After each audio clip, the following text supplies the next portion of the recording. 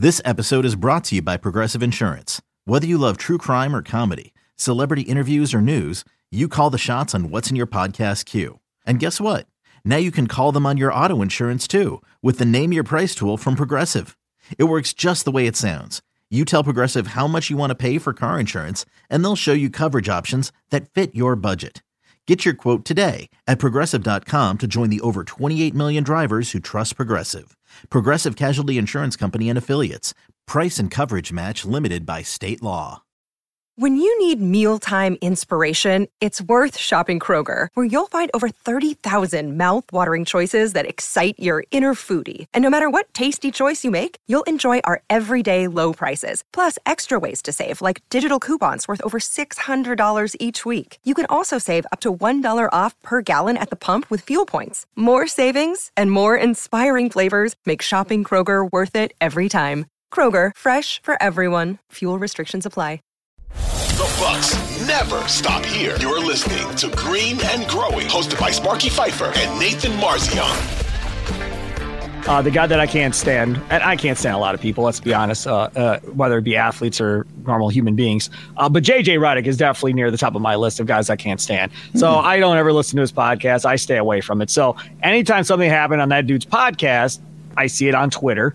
And I saw, I'm sure you probably saw it too, Bobby Portis on his podcast. Yeah. I could not believe what I heard come out of Bobby Portis' mouth. And for those of you that didn't hear it, you can go find it and listen to it. But pretty much Bobby Portis just says, hey, man, I was a free agent. Asked my agent, what about Milwaukee? He was like, I got no money. Okay, cool, whatever.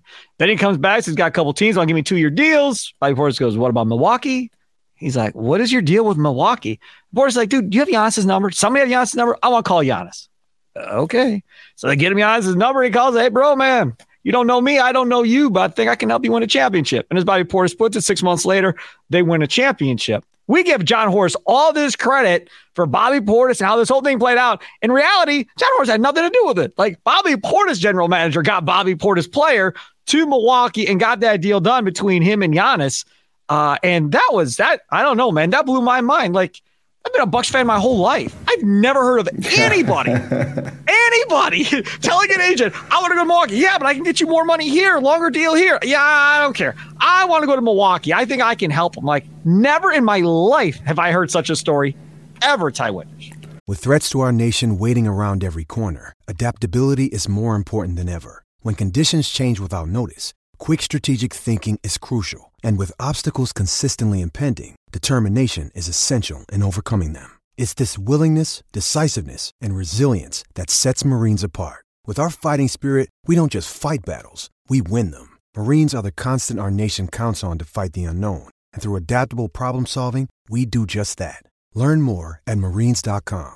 Yeah, we had heard, I think right around the time he was signed, or that first season, it was mentioned that he called Giannis, but the story had never been relayed in that much detail since then.